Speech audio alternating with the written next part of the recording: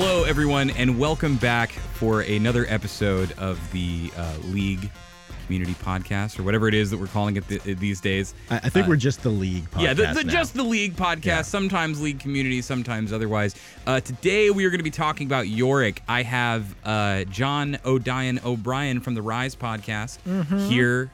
John, how are you doing? I'm doing great. How are you? Oh, well, I'm doing... Man, no one ever asks me how I'm doing. Now I feel great. Oh. We also have one of my favorite designers who hides from podcasts and live streams in the spotlight no longer, Sol Kim, also known as Solcrushed. Sol, how you doing, man? I'm pretty good. I'm just antisocial, that's all. Yeah, I know.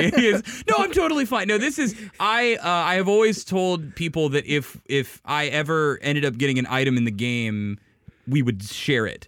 And it would be the Scarred Soul Crusher, and it would be spelled S-O-L. It would be a big hammer. Because that is the bond that Sol Kim and I share, is a very powerful and destructive one.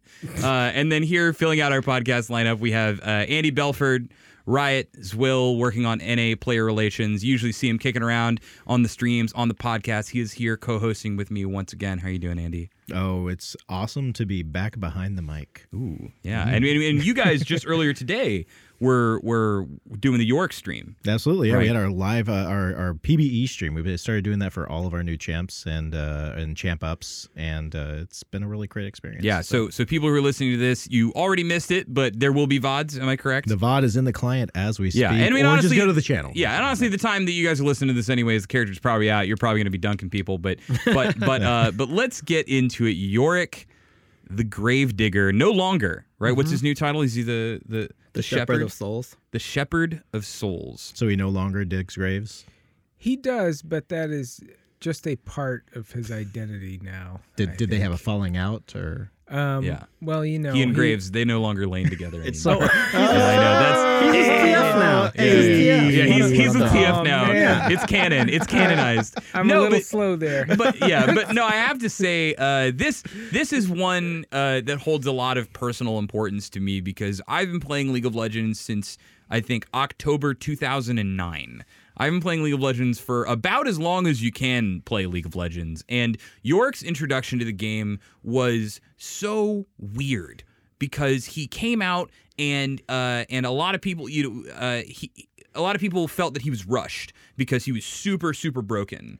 And then they nerfed him to being almost useless, and then after that, he kind of just stagnated for a long time, and he's kind of been the butt of a lot of jokes in the community, and just like Scion was when he was, large, greenish blue pizza feet Arnold Schwarzenegger guy, and he became one of the most metal champions in existence. When I heard Sol was heading up the Yorick rework, I was like, get ready for a banger. Like, this is gonna be top of the charts, awesome rework. How do you feel like it has gone so far? It has definitely been an interesting experience, to say the least, basically. Yorick has, like you said, Patrick, like always been about, like, he has a lot of baggage attached to him. Like, if we did not like his gameplay overall. Like, when you were playing as the character, there was a lot of stuff about it. He had this, like, an identity as a minion kind of character that we need to figure out how we could actually translate into League, all that kind of stuff. So yeah, it's been a long and, like, interesting experience. Right. So we have Kled and Skarl. We've had Quinn and Valor. Last year we had Lamb and Wolf. And we have a lot of these characters that feel like dual champions or feel like they have extra, pets or things that you might want. And players are always like, when can I get pet controls? Something that feels a little better than like Annie and Tibbers. And we've always had some sort of limitations on the tech side, and no champion really revealed that other than Yorick, right? Tell me, what was it like trying to work some of his, that minion mancer feel, as people would call it, into this new kit with some of those limitations? So the biggest thing that, like, when we started working on Yorick was trying to figure out how much control he would have over his minions. Was it going to be full control? Was it going to be, like, little control? Was it going to be no control? Like, what have you, right? So couple of things that had developed by the time we were starting to create Yorick was that we had, like, basically a full control version, not completely a minion mancer, but to some degree, a lot of what that kind of model like exemplified was Azir.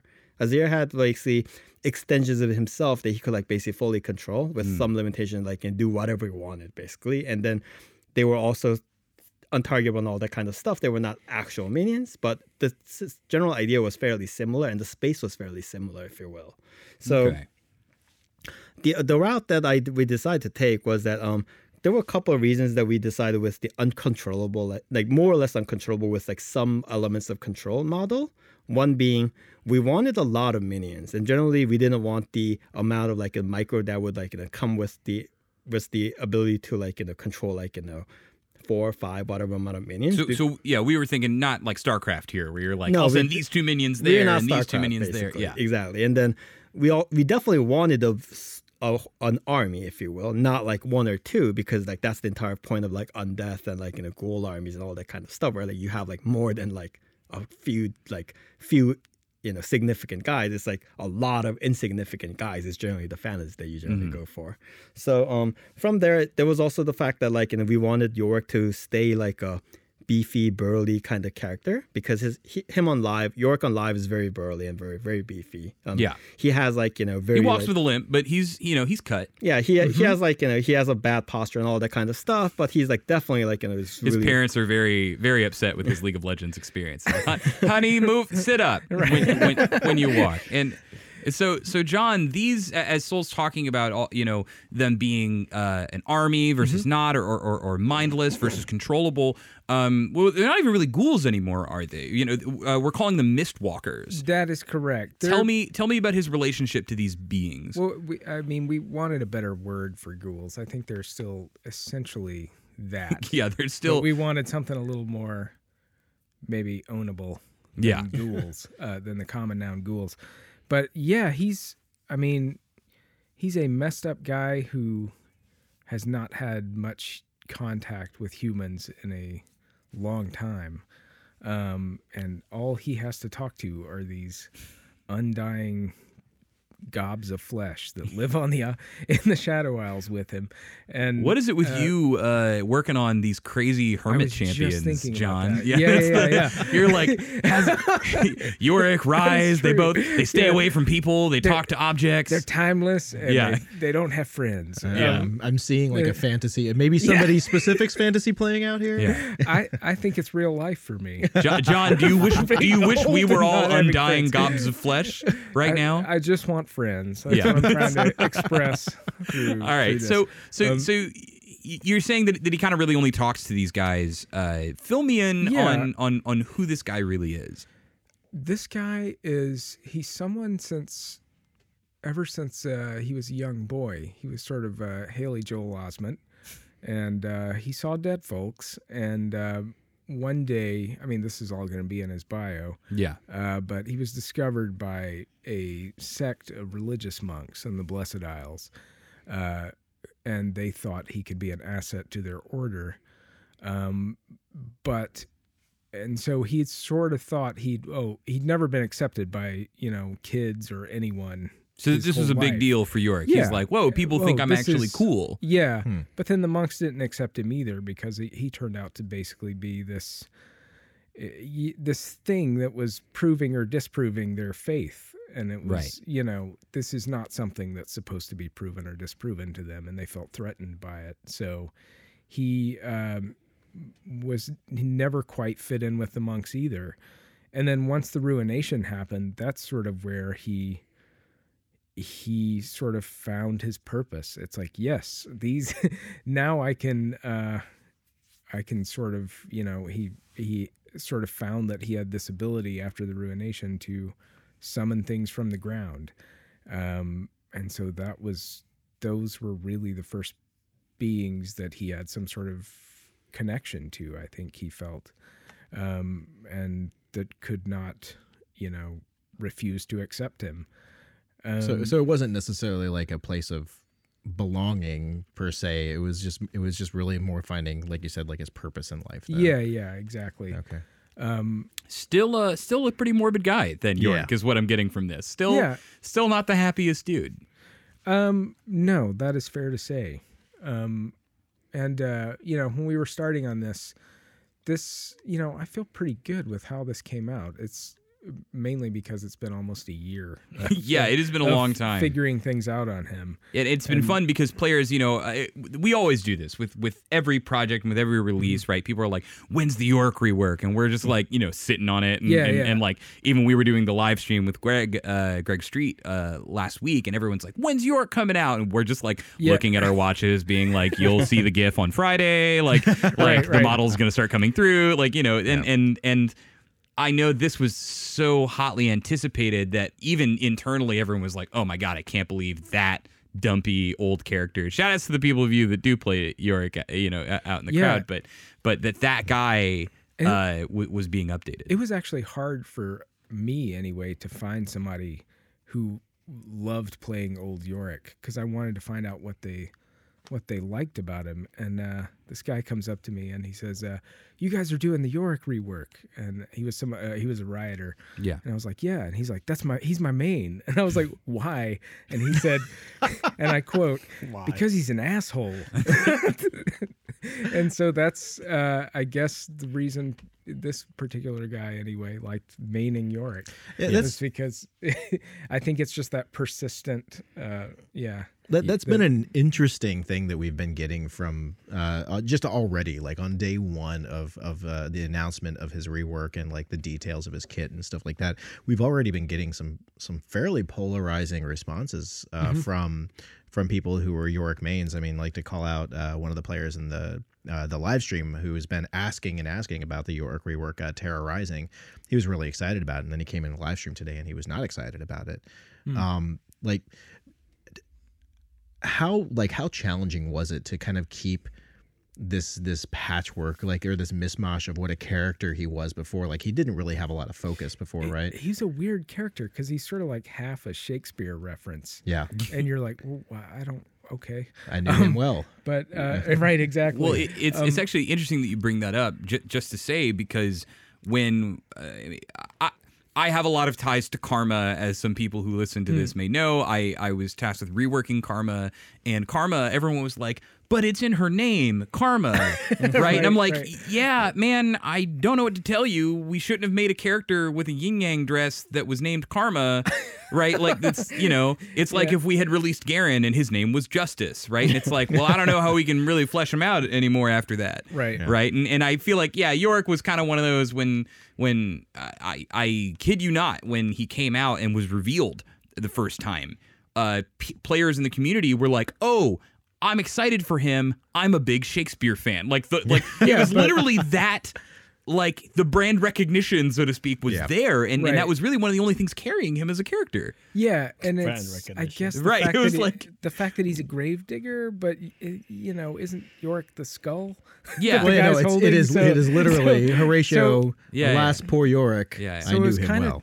Tough to make sense of that, in my opinion. But so we sort of set out. We were like, well, what are the important things about this guy as a character? And we actually seriously debated, like, do we want him to have a shovel? Like, should it be something else? And we ultimately landed on, yes, shovel, but make it something cooler, maybe like a monk spade or something that looks sort of like that.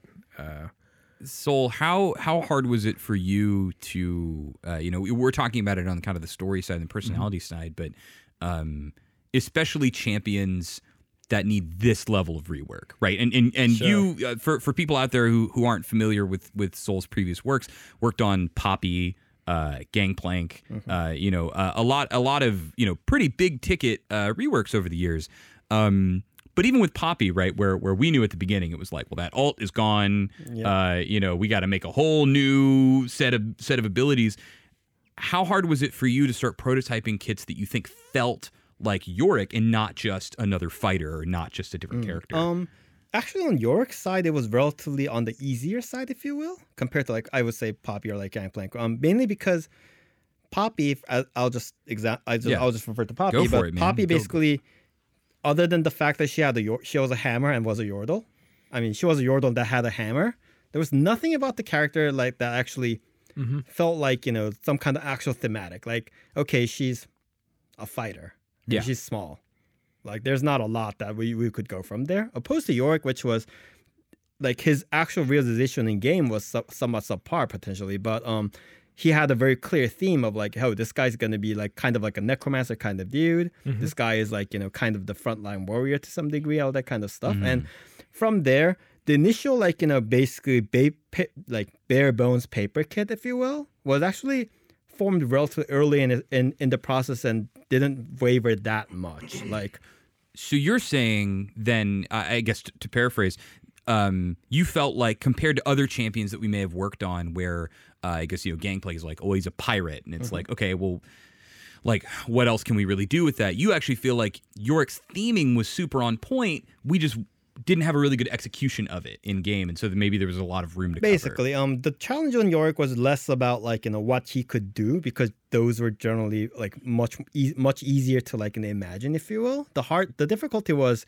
how can we actually make that kind of gameplay actually work in our game?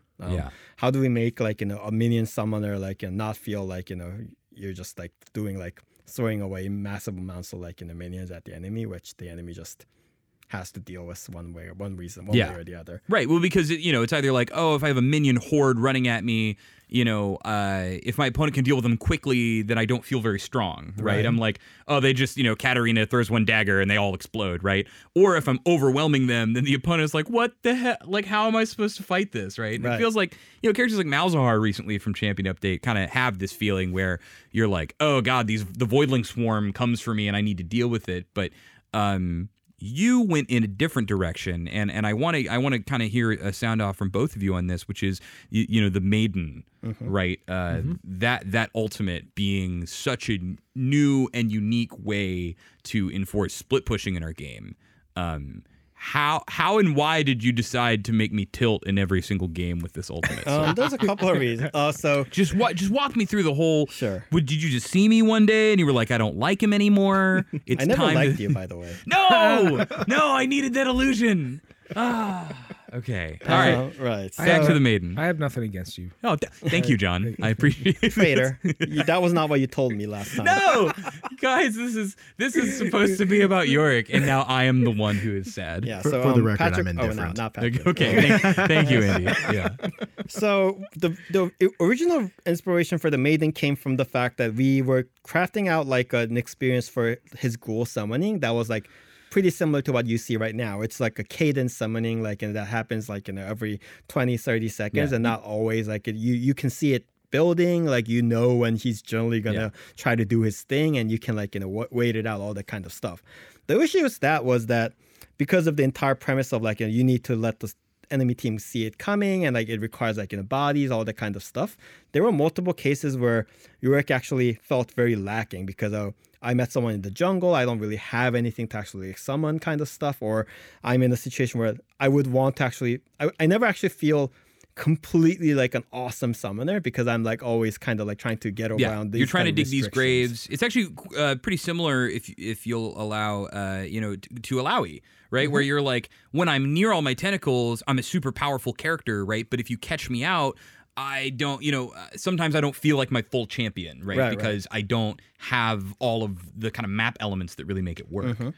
So yes, to some degree similar to Ilaoi, and I would say even more so for Yorick because the fantasy of the character, Ilaoi is not necessarily the tentacle master as the fantasy, but Yorick is like at its core the ghoul master as the fantasy, and I felt like there needed to be ways I could allow him to kind of like cheat the rules, if you will, but making it like still gated. So that was when the idea of, hey, let's have a big ghoul, like he was literally named the Big Ghoul at the Big very start. Ghoul. Yeah, he was literally called Big Ghoul. And that's my nickname in high school, actually. Yep. Big Ghoulie. The idea was that while she was out, like Yorick could basically cheat the rules. So she just like summons ghouls around him without having him go through the like the grave like mini game, if you will. Can I stack them? Can I get grave mini game and maiden ghouls? You can leave graves and you can have like ghouls, but you can never have more than 4 of both. Okay, all right. So it doesn't go too out of control. No, it just like lifts one of the restrictions on like his summoning, and when he summons the maiden, obviously he like summons a bunch along with it. And then now that we had this like big ultimate thing thing sitting there, like, hey, this is like the focal point of like in his like unfair moment. What can he do with this kind of thing? And then that's where we went with the idea. Okay, she's already raising things on her own. It might be really cool if she could like walk on her own and like basically maintain a separate army from Yorick and basically have like two undead armies walking at the same time, which allows us to both, hey, he can only have 4 at an area, but total he has like 9, right? Because yeah, 4 for 1. Yeah, and I haven't yet played with it, but I have seen it in playtests, and there are definitely times where you get the zombie apocalypse feeling, right? Like exactly. Yorick's with his army on bot lane, the Maiden's with her army on top lane, and you see the them coming through the windows almost, right? You're like, oh, we have to run around in the base, we have to try to stop it. John, who is this character? This Maiden, because I was listening to his voiceover earlier today. Try to get a sense for the way the New York comes out. He's very morbid, he's very morose, he's and yet I started hearing this voice, and is that the character, the Maiden as well? Yes. We call it a her and we call it the Maiden, but it's actually not a single thing. It's actually a big conglomeration of souls. So wait, this is like a spirit homunculus? Yep.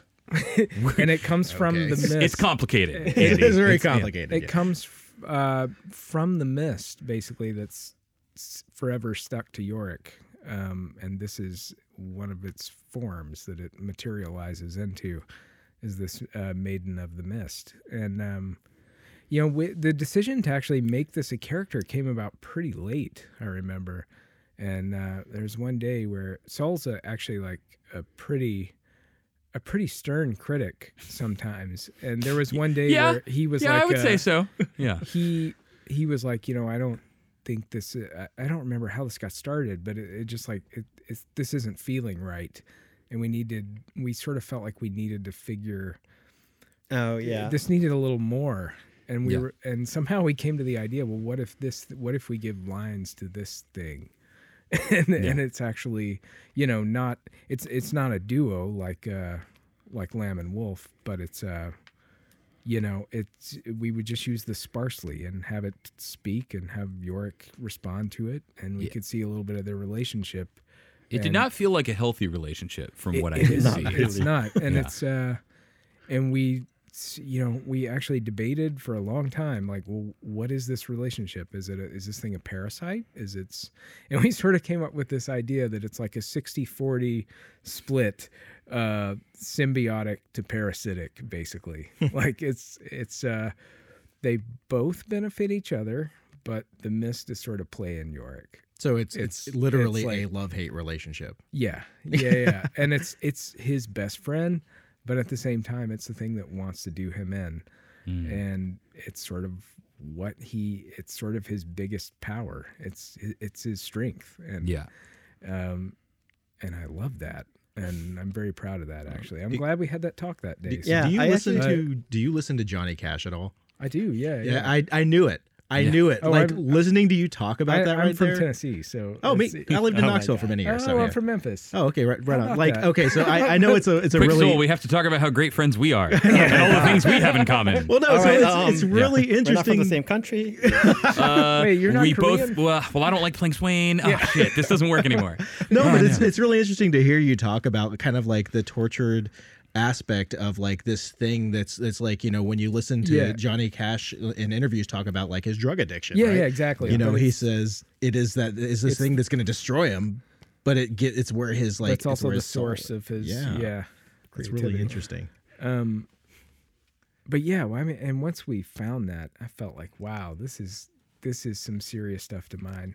Yeah, I remember that that talk actually. Like, I think it was because I felt that the character, when he did not have the mist to like talk to, and like, it was like just the one guy like and talk about this stuff. He felt a little monotone because he was all like, we didn't want this character to be like, bloodthirsty or anything, and he was like stoic kind of thing. And when you have a stoic character talking to himself like, just on and on, it kind of gets like really like one dimension. It starts feeling really one dimensional. It doesn't really feel like it's an actual character. And the idea was that we would have like a foil for Yorick, basically, if you will, that he would talk to, and then she would try to like, like tempt him into doing like or weaken him, that kind of stuff, and Yorick would have like, instance where he could like show off the strength of his character by being able to like, resist this kind of like, thing that's been going on for presumably like hundreds of years or whatever, right? Yeah, she or it, however may be correct. When the Mist speaks to him, it is a downer, man. It is. I think the line that I heard is like, look at all the evil you're doing, or something like that. And Yorick's just like, look, I kind of have to do this. Like, can I text you later about it? Like, he seemed, and it was interesting because I was clicking around and there's times where, he in his own zone is, like, oh, isn't it cool to hang out with dead stuff, and like his very chill way, but then interacting with that spirit, like you say, you really get a sense of like how you think he can change, right? And how he thinks it's very important, the work that he's doing, and how he really does want to save people at the end of this, right? He believes there is, in his own way. Yeah, in his own way, I think is correct. Yeah. It's funny that you brought up the like how one dimensional it might feel. This is not a criticism, but going back to Rise, who we talked about some months ago, I had put in a lot of Rise games after that, and his thing almost is the hermit talking to himself, right? Like you get a lot of the, he's so serious, and I was laughing at how serious he really was. It's like Rise really cannot take a break from being he's like, what's on my back? That's none of your business. It's like, I remember when I used to be a human or whatever, and you're like, damn, Rise, tone it down a little. I think the differences between them are kind of interesting, and we've had this conversation too. Yep. I think Rise thinks things can be saved, and I think Yorick thinks things have to be destroyed to be saved, because I don't think he thinks he can correct the ruination, really.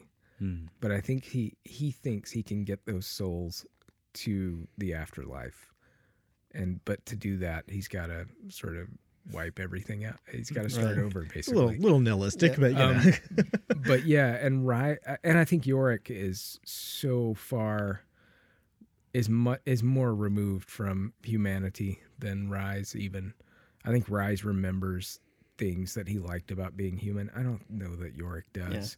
I think it's so distant to him. Would you say Yorick is like the purest version of the anti-hero in our game then? Ooh, maybe. Yeah, I mean, there was, when we were, busting out the literature terms. Yeah, we were having when we were discussing him in pod meetings, we would come to like Spawn a lot of the time. Like, who's a guy that is kind of vile in nature, but has good intentions, I guess, or is using that for a noble purpose. Right. And that's Yorick, I think. He's got this awful power. He wants to do good things. He has good intentions. Like, his end goal is not just to enslave people and make them do his bidding, like Thresh or somebody like that. Right, or like a Mordekaiser, maybe. Yeah. And it's almost very defeatist the way that he is, right? That he's like, well, it's like I don't believe, either because the Mist has made him believe this, or he truly doesn't, believe that he can do good for the world, right? And so he's like, well, in light of that, the only thing I can do, right, is try to bring about some end, and then after that, get us all out of this limbo we're stuck in. Right. I think I can do that. Yeah. So he has good intentions, but his actions are objectively not good. Like, he's the one guy that's his actions are not good at all. I think another comparison I might draw is like Vel'Koz is the funny version of this. Right, it's like Vel'Koz. He's doing some good for someone, right? He's doing science, he's doing experiments, but he's like at the cost of you and your family and your flesh and stuff like that, And he has a very silly tone to it. I think Yorick is a very serious one. Sol, I want to go deep on some game design stuff with you here. So I apologize for people, but we about to get heavy. I want to talk about the nature of split pushing, right? And I've even told you that I want you to do like a presentation on it, because I think to share a little bit.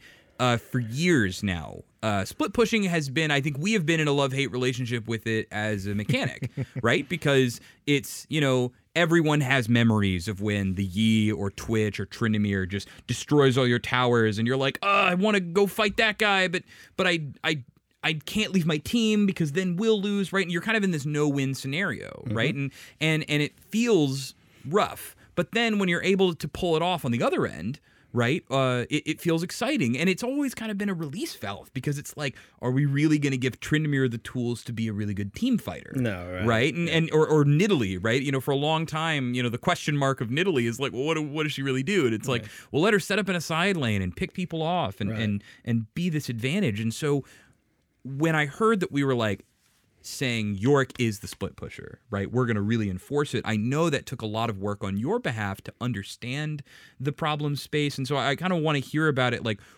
what, from beginning to end, what is it like making a split pusher, supporting a split pusher? Do you think League is ready?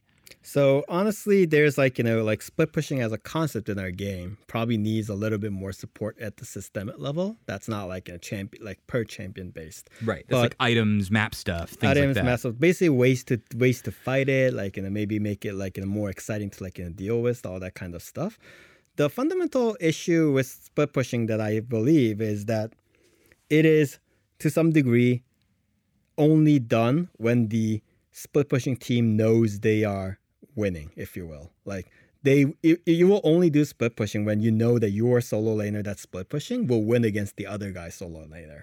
Basically, yeah, it's not something that's like, hey, this is going to be a fair situation. Like, no, you're not doing it because it's fair. But you're doing it. You're trying to put him in a hard spot. Exactly, you're doing it specifically because it's unfair, and that basically either requires the enemy to split off more than one person because 1v1 you can't win against that character. Yeah, so you send two people to the Tryndamere, let's say. Right, exactly, and that to some degree is one of the fundamental, if you will, problems. Not even a problem, like the reason players sometimes react negatively to split pushing, because it is putting them at a very hard place, telling them you have to make this decision right now that you don't necessarily have a great answer to. Send one guy and see him lose to the other guy, or send two guys and lose the team fight kind of thing, right? Yeah, so, or start a team fight and potentially lose your base as a result, right? There's no worse feeling than losing the 5v4 and the Nasus is on your Nexus turrets, right? And so with him being allowed to now do, we talk about two lanes at once, right? As sort of a thing. Do you think that players are going to be equipped with enough answers to handle Yorick split push? Do you feel like there are ways in which you made it healthier, ways in which you made it more difficult? So there's the specific. There's two kinds of split pushes we will need to make sure that we don't confuse the listeners with. Is that there's the Yorick pushes versus race, in the normal split push, if you will, and then there's the send this R off separately. So basically two lanes at once kind of split pushing kind of thing. So the reason that entire idea came into being was that one of the reasons that split pushing is sometimes a frustrating experience to play with even is the fact that you never see your actual top laner be with you, if you will. I have a Tryndamere who's split pushing all the game, and that generally means that the Tryndamere is not ever seen by you ever. Yeah, you don't ever see he may be guy. the reason you win, right? But you don't feel a lot of association, I guess, is what you're saying to the character. One of the motivations with trying this model was that I was hoping for a case where Yorick could actually stay with his team and feel like he would obviously be 0.7 a champion or kind of thing without the ultimate out there, but still you feel his presence and you feel the need to coordinate all that kind of stuff, while actually having that character's presence with you sometimes. So that was one of the experiments with that land. And fighting against, the idea is that the Yorick is much weaker, obviously, without his ultimate, and the ultimate obviously pushes. It pushes on its own, but it pushes much slower than a normal champion would. Right. So the enemies have a window to actually engage, and hopefully if they're not losing hopelessly or something like that, should be able to potentially win the 5v5, but Yorick's like, half a champion or whatever you call it at this point. So you would say then to kind of, I think what you're getting at here is you're saying, well, if the maiden is off on the side, or I don't actually know what we should be calling it. I just heard, I can call it the maiden. Yeah. If the maiden's off to the side, and as long as you can maybe defend or wave clear middle or somewhere else, you can probably deal with it. It probably won't threaten to kill you like maybe a Zed or Fiora would. No, it would. It does not. And then upon doing so, Yorick's team has got to get the hell out, because now if you engage in them, even with a 5 team, you're saying Yorick's contributions are probably going to be significantly lower without that maiden to back him up. Either you have the choice to potentially engage on that 5v5 while the maiden's up, and then try to win that and then deal with the maiden later, because the maiden obviously pushes slower than a normal champion, or you could try to make it so that someone can actually kill the maiden quickly and then come back and join the team fight and make use of the relatively long cooldown timer on that ultimate to do push your advantage somewhat. The maiden is intentionally, that's kind of the entire reason behind the mechanic of when Yorick's hitting something that the maiden is hitting, he deals bonus damage, and the maiden's base damage is actually fairly low, because when the maiden's alone and the champion's trying to engage it, she doesn't get just killed by the maiden. If you're just hitting them, yeah. So maiden kills are probably pretty rare, is what you're saying. Basically. Yeah. Well, as in a 1v1 scenario, I imagine when a big fight happens and he summons the army, all bets are off. Yeah. Sometimes it'll happen, but generally the idea was that I wanted to lower the amount of, how do you call it, unconscious damage that Yorick was doing on a minion character like this, because if the maiden was actually dealing a lot of damage on her own, and then she would also hit a bunch of random people, we ended up in cases where oh, Yorick did 2,000 damage to me with the maiden, and Yorick never realized it because the maiden was off doing something on their own, and then the enemy doesn't really realize it that much until they die. Yeah. And it was no one actually had any kind of cool feeling about it. So what we did was that, okay, let's remove actually a lot of damage from the maiden's normal attacks, but push it into this proc effect, which requires Yorick to be actually hitting what the maiden is hitting, which makes it much more tied to Yorick's actual actions. Yeah. And allows enemies to gauge the threat of the maiden much better, where oh, Yorick's not with her, okay, she's a pushover. I can kill her relatively easily. Yeah, it's I remember to that thought where you're saying the maiden should have more conscious benefit. I know that was a big part of the Annie update, right? Was we think Tibber should be killing you, and Tibber should feel like a big part of Annie's expenditure rather than this kind of being the other way around. Mm-hmm. Hearing this, and thank you so much for your thoughts on split pushing, John. It's actually quite interesting how that almost mimics exactly the character that you're talking about, right? How he relies on this power, and even when they're separate, or maybe working at odds, they are still really linked. Mm-hmm. Yeah, that's correct. And I when we test played it, I actually didn't find the maiden to be that weak. I think she got my only kills. Yeah, I was testing Yorick. So, well, there were also versions where she was. There were multiple versions. I'm not exactly sure which one you played. Yeah. So I guess to everyone out there who is soon to be split pushing against Yorick's ghouls army, just I guess be very glad that you weren't in the one where it was super lethal. There were versions that was much more lethal than it is right now. Well, I also remember you were testing a version where you got very specific rewards for killing the maiden. It was if you go out of your way and you kill the ghoul, now maybe you're stronger when you decide to come back and fight. Right. We toyed around with those kinds of things, and then ultimately it felt like Yorick was buffing the other team. So this is probably not the kind of sensation we want to give. Yeah, that's it's a new objective, everyone. Yeah. Hey, Yorick's giving red buff to the other team. Which is funny because that's old Yorick. A lot of people are so my 80 carry gets to feed twice. Is what you're telling me? Is I just give him 2 kills. Oh God! And this is for people out there who don't notice this. I think it's an understatement to say that Yorick on live, as many players know him, is a buggy champion. Oh yeah. I remember at one of the syncs, one of the earlier company-wide meetings I went when I first started here, they mentioned the number one cause of bugs was something to do with like patch timing and like redeploys, right? The number 2 cause of bugs was Yorick. And the number 3 cause of bugs was Karthus. Oh, wow. And we were like, wow, like more than like, we're talking like Yorick had more bugs than all other champions combined at one point. And it's almost been this like never-ending joke to me as a player where it's like I'll get my one of my buddies who actually loves Yorick, he'll send me a picture where he did something like 65 million damage in a game because the Yorick ghouls, when they expired, would deal true damage to themselves. And so you think about as many ghouls over a game, and it's in your end game screen, or the ones where Yorick feeds something like 64 kills to the enemy team every time they kill his ghost or something like that. There's just... The character has been insane on that front. And so I remember taking on Yorick it was like, all right, guys, we have to do this for like the future of League of Legends. It's like an Armageddon situation. I thought that's why we introduced the character Azir. Yeah, yeah. So there could be a new champion. Yeah, so there could be a new champion that was too buggy. Yeah, Azir and Yasuo. Azir's like, Azir's bugs are generally confined to him. In this case, if you will. Azir wishes he could have bugs like Yorick. Yorick's issue is that he was actually bugging out every other champion that existed in the game because of his ultimate. That caused that zombie thing. Because if in zombie mode, who's it like Kog'Maw, for instance? It's like, does he go into zombie 2? Yeah, it's like okay, well, if you killed my Kog'Maw ghost, does my Kog'Maw ghost do his death passive?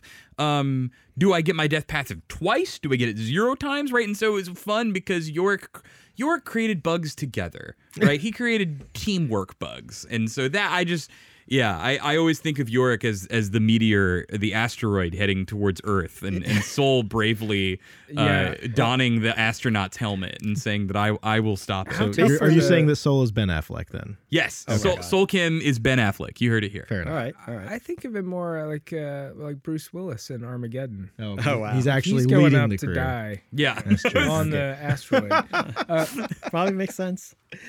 Yeah, the funny thing is, now that you mention it though, Yorick basically required every single champion that was made after the character, and even before the character, because he came into the character, to actually special case a bunch of interactions with Yorick's ultimate just by the character existing, and those were not easy. And I've had multiple developers literally come up to me and then, Sol, you're doing God's work by getting rid of that ultimate. And the reason that I bring it up, partially because it's fun to look back on the history of things, but because I know that there will be some people, and there kind of already have been some people who are they miss the old ultimate, right? Because it did have a strategic component, right? You would see for a time, I think it was season 2, there was Yorick Cassiopeia, Yorick Rise, totally. right? Where we always had this incentive on it to be good with 80 carries because it had like 80 ratios, but it was cool to be like, who is my machine gun ultimate sustained damage mage, and then let's keep them up, right? Have you kamikaze in there as Rise, and then when you get back up, just keep dishing out insane damage.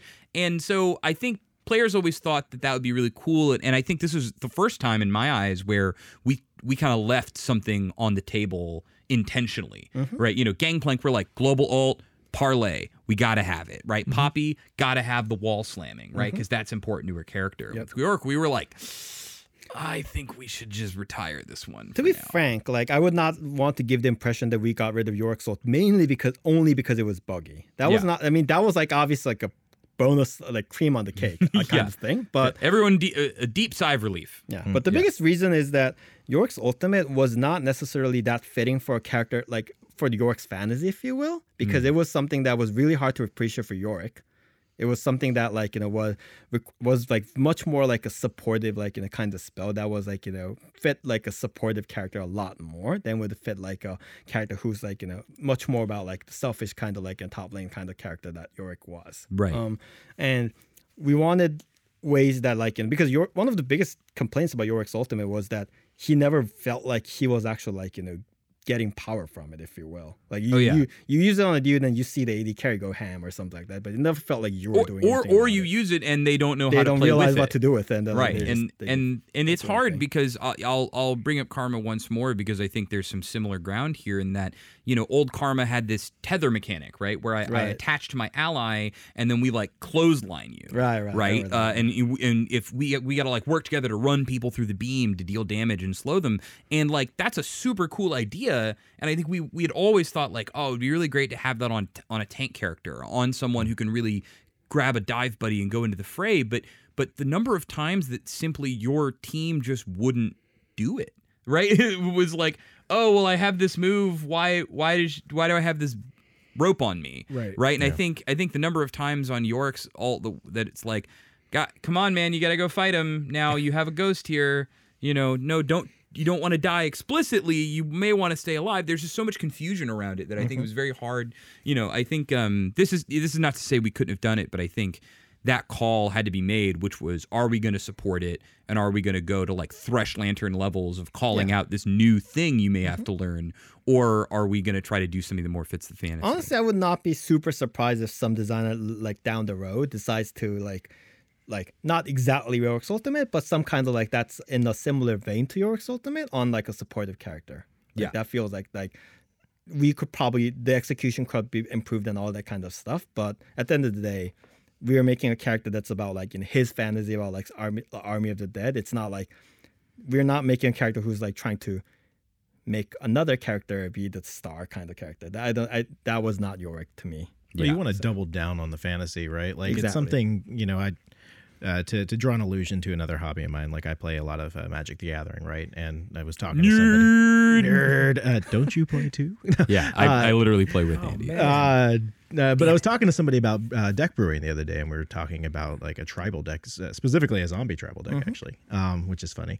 And it's like, you know, he has all these really cool cards, and he's like, well, what about this? And what about this? And I'm just like, well, what are you trying to actually accomplish? Like, what's the focus? What's the theme? You know, double down on the focus, double down on the theme. Yeah, these other cool cards are cool, and they're powerful, and they're flashy. But are they zombies, though? But are they zombies, right? Yeah. Do they do things that make what you're trying to do better, right? And I think it's very much the same thing when it comes to like the abilities in the champ. And it's like, you know, you can res, you know, your teammate or keep them alive, I guess, for X amount of time longer.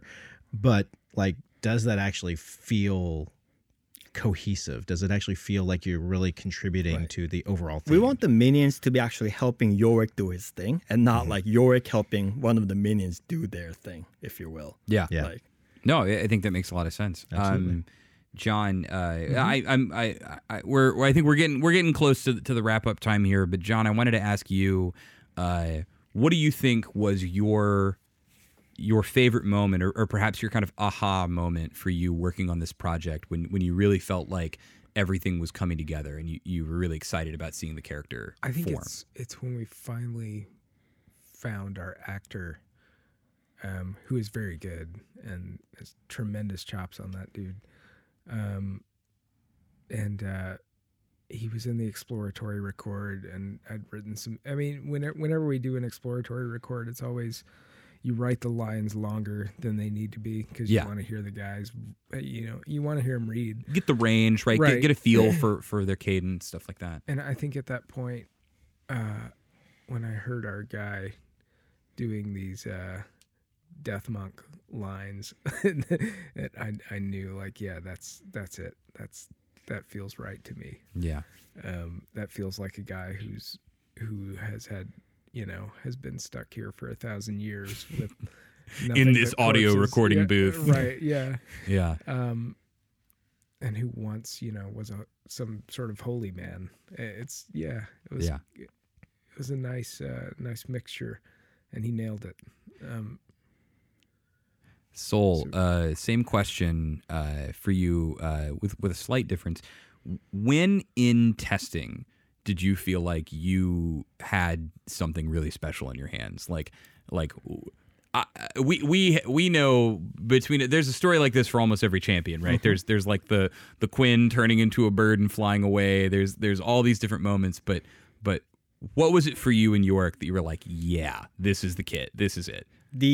honestly, the biggest moment was that, like, I don't even remember who it was, but when we got the Q spawning mechanism to a place where, like, it was really fun and, like, to play with and, like, run down the lane with, and people were giving me feedback like, hey, I literally just want to queue the wave, like, my entire game. I just want to, like, even if it's even if it'll get me killed. I don't care. I just want to, like, make the goals and, like, have fun with these things. And, like, that was when it was like, okay, there's, like, a very core, like, a fundamental fun thing here, and then we can definitely build from here. That was, like, a really cool moment for me. Yeah, and I gotta say, this is this is just shout outs to my boy here for a sec, but this was I think Sol, you do a lot of exploration, but you end up in a really good spot. I think you're the thing that I say is a Sol Kim character is when you make the base laning pattern of a champion feel really unique. And so when it came from the Victor rework that you did, the Poppy, the Gangplank with the barrel spawning, the wall slamming, the shield, the Avenger shield throwing, things like that, they all feel really unique to me in ways that I really don't feel like any of our older characters, right? Where it's like, last hit a bunch, use my stun move, use my this move, right? They feel really cohesive in it. And from what I can see, you have managed to achieve that again. Especially, I love the ghoul wall. Is super cool. It's kind of gross, actually. Like it is. Yeah. I like that all of Yorick's ghoul stuff, his undead stuff, is very fleshy, very gooey, and it's sort of it's very uncomfortable, but in a good way. Right? Viscous. Yeah, it's like a good word. Kind of what you would expect. It reminds me of like the WoW stuff, like Nexramas, and like like some of the popular forms of necromancy where they have like weird putrid vials of just some crazy necro stuff, and he's got a lot of that going on with him. So guys, thank you so much for coming by and talking about Yorick. Andy, thank you for coming by and talking about that zombie deck. No, I'm kidding. Much love to all of you guys, and for any of you out there who are listening to this, go ahead, do the whole like, comment, subscribe, share with your friends, share with your grandparents. I want every one of your grandmothers to listen to this. Specifically, I think she'll love it. I think we're a great cast of people. So review us on iTunes, please. Review us on iTunes as well. Get other people in on it. And we will see you guys for the next one. Who I don't think I can reveal. But you cannot. Yeah. But he thanked me for getting rid of Yorick's ultimate, though. Yeah. Ooh, yeah. Spooky. All right. Anyways, it's been fun. Thanks again for listening. Thanks again for being here, guys. And we'll see you next time. Thank you, Patrick.